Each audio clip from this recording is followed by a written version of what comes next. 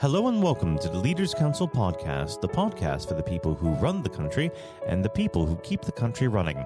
You join us in yet another sunny day here in the capital. I'm Matthew O'Neill, and today, as always, we ensure that we have a variety of distinct perspectives on leadership. First, we're joined by Chris Darling, founder and managing director of Darling Associates Architecture, a practice of architects, interior architects, and master planners. Chris, hello. Good morning. Good morning. Thank you for coming on the program today. Now, normally we get straight into the subject of leadership, but considering the ongoing COVID outbreak, we need to start there. How has this affected your organization? It's not been good. I wouldn't pull any punches. It's very tough times for us at the moment for a number of reasons. It's very hard to find any positives out of such a terrible eventuality. Are you seeing light at the end of the tunnel at this point, or are you still in the midst of it? I think there's some glimmers of hope. We're starting to plan a return back to our studios in central London. We are getting a few inquiries about new projects because our business constantly depends on new projects to replace the ones that we complete and finish. So we need to have this sort of rolling number of inquiries going forward. There weren't very many at all in the first part of the year, but there are a few now around, which is giving us a little bit of heart.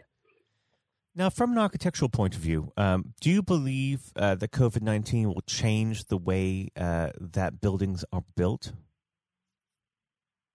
Yes. I mean, we're particularly involved in offices buildings, and there's been a trend over recent years to go for ever higher densities, so to cram more people in with much closer desk spaces and so on.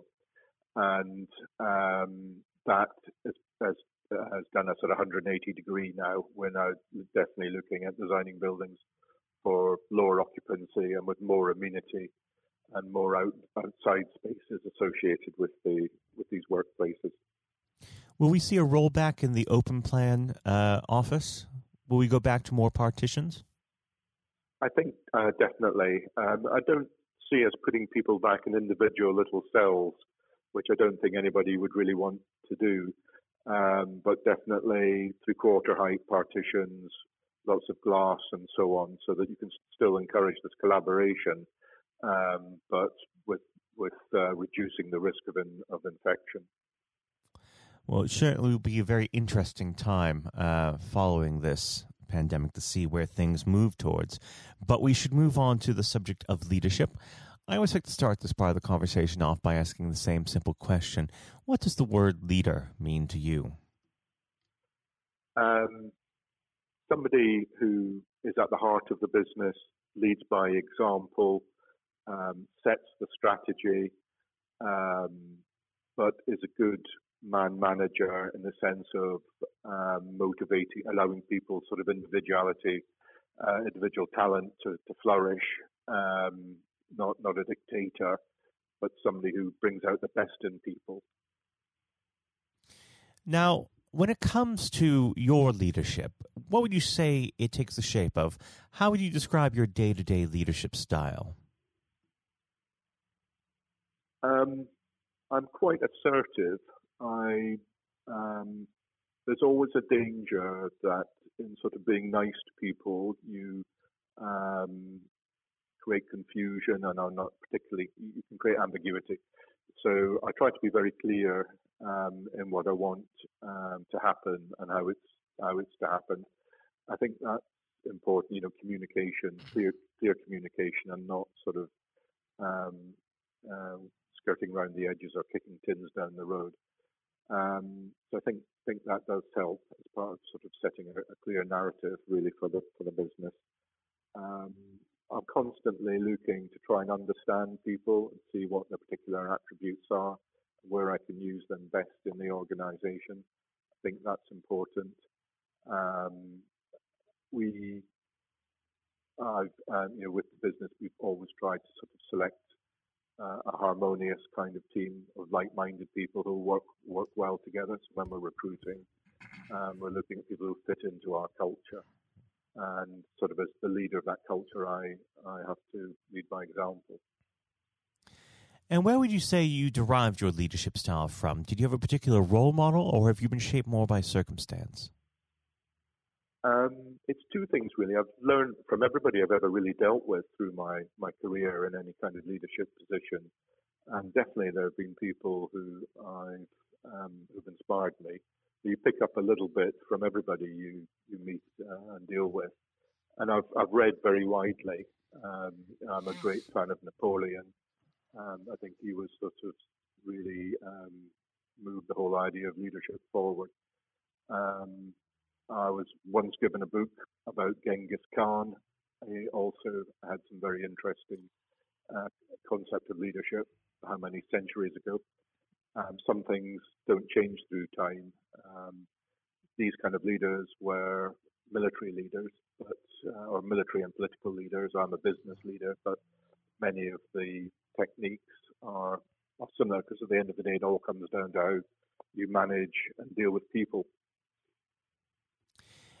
Well, let's talk a bit about dealing with people because it's not always rosy, unfortunately. What do you do in the case of conflict? Do you have a particular method for resolving it? Um, it's trying to understand where people are actually coming from.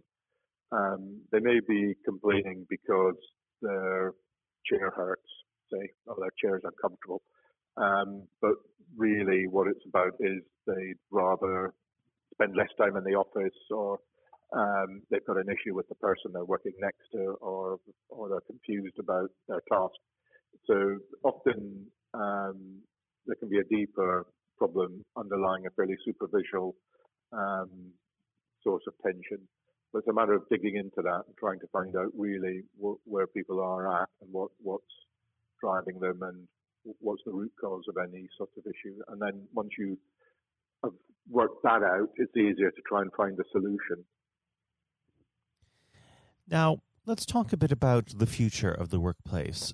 Do you believe that young people entering the workforce today have all the skills that they need to start their careers, or are there some aspects that are lacking? In architecture, it's been a common theme over the decades that the graduates we get are not sufficiently experienced in practical construction matters. Um, they may be fantastic designers, but in architecture, there's an awful lot of hard work goes into putting buildings together on the more technical side.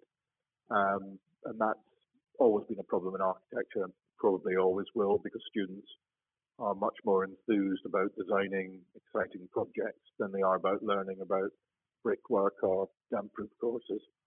Um, so I suppose it's the breadth of education in architecture that's an issue, but that's probably the biggest issue we face. It's also a very dynamic profession. We're in the middle of completely changing what we call our platform. When I was trained, it was technical drawing on tracing sheets of tracing with ink pens. Then it moved to computer-aided design CAD, which was essentially a computer version of drawing on a sheet of paper.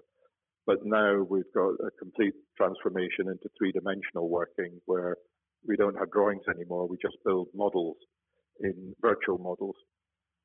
And that's a complete start again in terms of the people we recruit, the hardware, the software, even management systems are now being comprehensively changed. Now, unfortunately, our time together is drawing to its close, but before I let you go, what does the next 12 months have in store for Darling Associates Architecture? I think we're going to survive. It's tough times for all architects because architecture sort of lives on the front edge of the economy. If the economy is going down, whether it's your kitchen extension or your large commercial project, tends to get put on the back burner, and that affects architects very significantly. So first of all, we've got to survive, which hopefully we will, and then out of what's happened over the last few months, I think we will be a different kind of organization. A few people have left us to move on, so that creates opportunities to bring younger people through. And I think the world will be a different kind of place. I can't put my finger on what sort of place it will be, but I think there will be change. I'm certain of it. Well, Chris, I'd like to thank you very much for coming on the program today. It's been a pleasure having you. And of course, we'll have to have you back on in a few months' time when things get back to normal. But for now, Chris, thank you. Thank you very much. That was Chris Darling, founder and managing director of Darling Associates Architecture. And now, if you haven't heard it before, is Jonathan White's exclusive interview with Sir Andrew Strauss.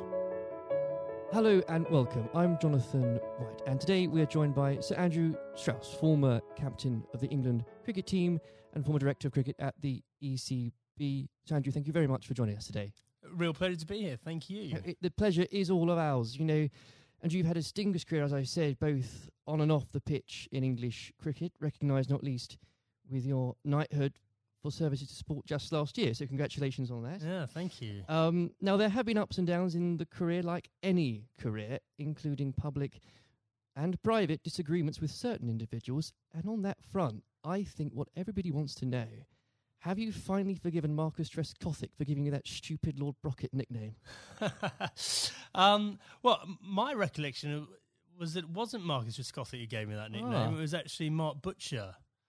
He's to blame. You know, I think there were a lot of people. It was the senior England teams at that time who wanted to sort of put me in my place and make sure that I didn't get above my station. So thankfully it didn't particularly stick other than within those group of players. And you really did try and get on their nerves by getting above your station because, of course, in your first outing, you went on to score 112. Now, am I right in saying this, perhaps, that you only got there because Michael Vaughan did himself an injury? Well, that was the reason I got on the pitch in the first place. Yeah, absolutely. I mean, you know, it's often sort of misunderstood or misjudged the role that luck plays in an international career or sporting career, full stop. And, you know, I was waiting patiently in the wings for an opportunity, and it didn't really seem like an opportunity was going to come along. And then, you know, I've only got injured in the nets, and there was my chance, and I had to kind of grab it with both hands if I could. And you certainly did. What was it like then to see your name being put up on the Lord's Honour Board after your first appearance? Yeah, look, I'd just been transported to a completely different world almost. I was a Middlesex player, I was captain of Middlesex, all my focus was on helping Middlesex sort of win the championship and whatever. And then a week later, I've scored a test century, which is something I'd always dreamed out, you know, literally all my life. And then the thought of doing it at Lord's in your first test match. I mean, it was literally the dream. So, and then suddenly I started thinking, wow, hold on, potentially I've got a whole England career ahead of me and everything that entails. So it was a real shock to the system. But I suppose what I was grateful for was that I was relatively old, probably not the right way of putting it, but I was 27 years of age. I was pretty comfortable with my own game. And I was also, I think, mature enough to understand that this was a great opportunity for me, but not to get carried away with it, which is unfortunately what happens with a lot of younger players. Without a doubt. And I think in those early years of your career, it's so important, I think you'd agree, especially when you're learning from other more experienced people. And this can be true of any field, whether it's sports or politics or business, to have somebody there that you can rely on or look up to for guidance. In those early days, was there somebody that you could say to this day that, thank goodness they were there for you? Well, I think in preparing me for international cricket, Justin Langer was a massive source of advice for me. So he was captain of Middlesex a couple of years beforehand and really helped me understand what I needed to do to get there. But then I think on the day-to-day basis, my wife Ruth played a huge role, you know, just in terms of, because I think there is that real danger that you get carried away with it and you think international sport in that goldfish bowl that, you know, you're more important than you were previously, or that whole world is the real world. And obviously all we know is that the real world, nothing's changed other than other people's perception of you. And you need that grounding. And again, that can be true of so many different areas of life. I think so, yeah. I mean, very easy to get caught up in it and end up doing different things, being with different people, sort of trying to enjoy everything that goes with international cricket rather than focusing on the actual international cricket. And itself. in those early days, Andrew, there were lots of examples where you could have got carried away because that team accomplished so much. I think for a lot of people, the 2005 Ashes series is one of the greatest sporting moments of this country's history. Now, we could chat for hours about that, but I know I wouldn't be allowed to, and you've got other places to be, so we can't do that. But if I may, I would love to ask what your highlight was personally for that, but perhaps more importantly, as a team, how were you able as a group to deal with the pressure no doubt you were feeling? Yeah, well, the pressure is like nothing else that I experienced before or after, because, I think it's easy to forget how much of a holy grail the Ashes was back then. We hadn't won it for so long, and it seemed like we'd come up against these invincible Australian teams year after year. So, the closer we got to it, the harder it became. I remember Ashley Giles walking into the dressing room for I think it was in the final day of the series, and I looked at him and he looked absolutely terrible, like just white of a sheet, grey. He looked like aged about 5 years. I went, God, Charlie, you're not looking too good. And he went, yeah, it's not surprising. I haven't slept for 8 weeks. And I went, well, join the club. And I think we'd all been sort of living this behind our own closed doors. And it's just an extraordinary thing. And without doubt, the highlight was, number one, drawing that game at the Oval to make sure we won the Ashes, but also the day after, that open-top bus parade around London, and to understand that we'd broken out of the cricket bubble, that they're just general sports fans or just people that were interested in seeing England win at something were all engaged and completely besotted by the whole thing. I think that's such a key point now, because there were so many people back in 2005 that may have not even given cricket a second glance, and it put a whole new generation, especially of children, school kids, into loving that sport. And so beyond the actual competition itself, what a fantastic thing to be able to say was accomplished for absolutely. Everything you say there is absolutely right. Like we just sort of opened the doors of cricket to a whole new generation. But probably more importantly, it was the one and only time in my life that I got papped outside a nightclub that night when we were celebrating. I felt like I'd really arrived as a celebrity. Yes. It only happened for that one night, unfortunately. But I did ask for a highlight, and if you didn't perhaps give a specific one on the pitch, so I would suggest perhaps that catch at Trent Bridge. No. I mean, the catch at Trent Bridge was, you see a ball, you stick out your hand and it goes in. I think my personal highlight was I scored 100 in that fifth Test match under real pressure, and that was one that, that wasn't a moment, that was a number of hours, and I had to dig pretty deep to do that. Now, obviously, not that long later, and you were lucky enough and the privilege, I'm sure, no doubt, to serve as captain. And whether you like it or not, you become the focal point of criticism. You were looked on, up to, and relied upon to be strong, especially when the going gets tough. You become a leader in many senses of the word. During your time as captain, what qualities does one require to fulfill that role? Well, a fair amount of resilience for starters. You're absolutely right.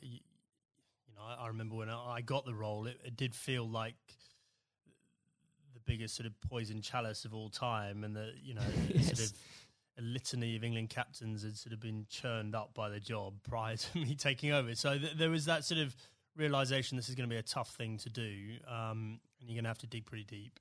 But I think actually the most important thing was sort of just pushing all that noise to one side and just clarifying, okay, if I'm going to do this job, what is it that we really want to achieve out of this? And so suddenly that becomes a bit more exciting and a bit more enticing, the idea of, well, we can do something that's never been done before here, and I've got the opportunity to play my part in that. So, I think that was a big part of it for me. I think a lot of those qualities around leadership, I don't think you have them until you're in that situation. Absolutely. It's very hard to prepare yourself properly for those situations. And when managing a team, you're required to manage, of course, what some people could call big personalities. Others could use different shorter words. How poisonous can it be, when players, and indeed, and this applies again to so many different areas of life, when individuals think they are perhaps more important than a team?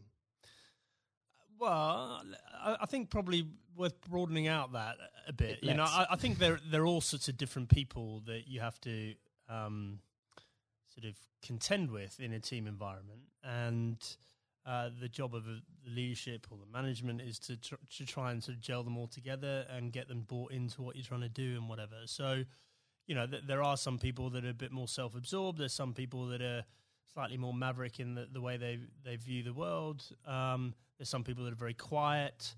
There's some people that are, you know, perhaps very worried about what might go wrong. And so you've got to try and understand all these people individually and try and get the best out of them. But there was definitely a line there for me in terms of embracing difference up to the point where someone following their agenda was going in a completely different path from the team's agenda. And, you know, if and when that happens, that should be a problem for a leadership. And if it isn't a problem, then you're not doing your job properly. Absolutely. And with all that in mind, actually, and perhaps this is a bit of a mean question, but what advice would you give to others in a similar position, leading a team, being looked up to? What would be the key advice you'd give to them, and that you couldn't really do without it? Just generally about leading a team? I think so, yes. Okay, number one thing about leadership, I'm absolutely certain about this, is that the people you're leading need to know that you care about them. And if they genuinely believe you've got their best interests at heart, they will forgive all sorts of other inadequacies you might have, and I definitely had many.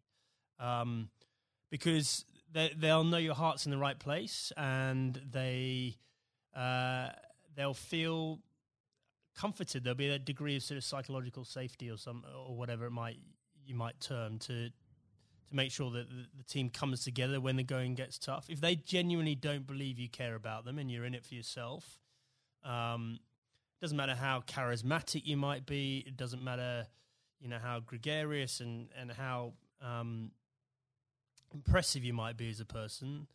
They will be wary of you, and they will start looking after their own interests very quickly. Now, in 2015, obviously, you were appointed as Director of Cricket at the ECB. You took some pretty major steps early on. You brought in Trevor Bayliss as coach, was brought in. You put a much greater emphasis on limited overs cricket. Now, in the abstract, what had you identified that needed to be changed for English cricket? And were there qualities that you had developed, you'd found out you had as England captain, that you were able to bring over to the job? Okay, so the first thing was we had this unbelievable opportunity of the World Cup on home soil in 2019. I was sick and tired of watching us make the same mistakes in World Cups, and this includes my time as captain. We just kept on sleepwalking our way into it and pretending everything would be all right on the night, and it never was. And so I definitely made it our priority to win that 2019 World Cup. I thought that was more important than anything else that was going to be taking place in my tenure. And I knew in order to do that, we had to completely shift our perception of white ball cricket. Quite a radical shift from what we were coming from. Yeah, but the rest of the game had moved on. And the rest of the game had understood that white ball cricket was playing an increasingly important role in both financially, but also in terms of players' focus and interest. Yes. And we had to move. In fact, we didn't have to move at times. We need to get ahead of the time. So, you know, we had to completely shift both our philosophy, but also the way we played in order to do that.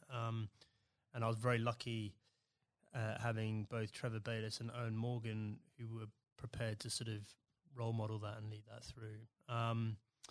And the second part of your question around what had the England captaincy sort of done to prepare me for the role, I think I was comfortable leading. I knew the environment. I knew what I was getting myself into. And in the early days, I could leverage some of the relationships that I had with the players. But actually, I found it a very different challenge because you are so far removed from what's going on the ground, Right. and so you're relying on other people to have to buy into what you want to happen and then do it themselves, and often in different time zones in different parts of the world. So that was a very new experience for me. Well, I think the strategy paid off, and I don't know about you, but when watching that World Cup final, again, as so many people did in this country, it's once again inspired another generation of especially school kids who, again, might not have given cricket a second look, who have now become avid cricket fans. I know of some, and what a wonderful thing that must be. Yeah, it was an incredible day, wasn't it? I mean, I think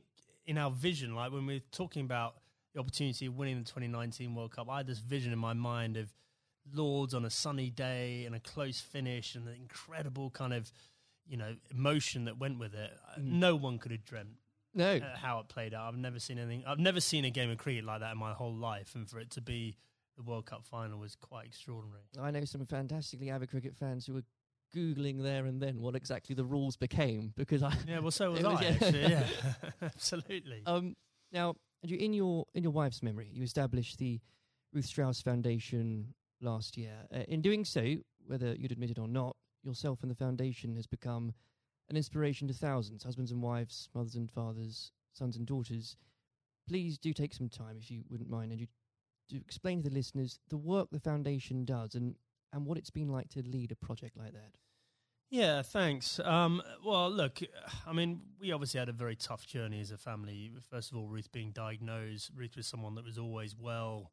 You never think she was going to be someone that was sort of laid down by cancer. And for us to find out that she had lung cancer was extraordinary. She'd never smoked a cigarette in her life. And I think we all had this perception of lung cancer being a smoker's disease. Absolutely. And so just having gone through the experience and obviously some very low times and us coming to terms with the fact that Ruth had stage 4 cancer and she was going to die, we learnt a lot in that process. And thankfully we had time for me to speak to Ruth before she died about legacy and what we could do to make something positive come out of this experience we'd all been through. And so after she died in December 2018, I came back and launched a foundation with two focuses. Number one, to fund research into these rare forms of lung cancer. These are the non-smoking lung cancers. 5,000 to 7,000 people each year in this country are diagnosed with these. No one knows why they're getting them, but they're on the increase, and it's young women that are affected more than men. Extraordinary numbers. Yeah, I mean, in the list of top 10 cancers, it's number 8. Rare forms of lung cancer, number 8. So it's not really rare. It's probably a misnomer, but it's, we're really lacking in funding and understanding. And then the second element, and probably this is in some ways more pressing, is to help cancer, anyone who's got cancer who has an incurable diagnosis, to help them and their families prepare themselves for death. And so in order to do that, we need to be able to find ways of them having open conversations with each other, because if you do this well, it should help the bereavement afterwards if you're well prepared for it. It's not something people like to do. I was very lucky that Ruth wanted to do it. But also we have to have that debate about the taboo of death and, effectively how uncomfortable we are talking about it, and certainly how bad we are preparing for it. If you think for a moment about antenatal classes before you have your baby, like how we're preparing you for how your life's going to change, and we do nothing around death, even though we're all going to experience it in one way, shape or form. And, I think as a society we need to be better than that. We've come a long way in so many different areas, and especially around mental health, and we can do better about death. There's no doubt about it. Well, I think the foundation is leading the way in breaking taboos on that front, because they need to be broken. I know the foundation is going out some events later this year, so if you could tell us about some of those, that would be... Yeah, so we've got a couple of big ones coming up. So the Westminster Mile, which is a very inclusive, if you're think about a marathon, but just think about just doing a mile of a marathon rather than 26. Sounds ideal. So we've got grandparents, we've got little kids, we've got people pushing prams, so that we're going to get as many people as possible to play their part in that and raise some funds. We've got the Red for Ruth Day at Lord's again, so that was an incredible day for us last year. Whether you were there or not, especially if you were there, I mean to say, but whether it was the photos in the papers the next day, what an I think it was the 15th of April, wasn't it? What an extraordinary day, and what an overwhelming day that must have been for you.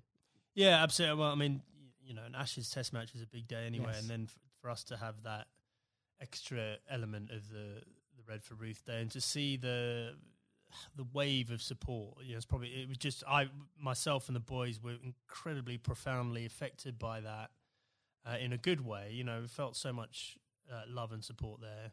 And then the foundation is directly benefited hugely by the funds raised. And we want to take it up a gear this year and make it more of a community thing, not just the day at Lord's. I even saw some of the stuffiest members of the MCC, Andrew, wearing red. So what an extraordinary thing. Yeah, well, a lot of them wear red trousers anyway, I think. But no, absolutely. They were right behind us. And, we really want that to be something that's embedded in the English summer, just like the McGrath Foundation Day is in Sydney in Australia. Well, it's been a complete inspiration, and I very much hope we can talk about that perhaps late in a few months as well. Absolutely. Before we go, as I'm conscious of the time, it's also an exciting year for domestic cricket, not least because of the introduction of the 100, not without its critics, Andrew, I know you're a big proponent of it.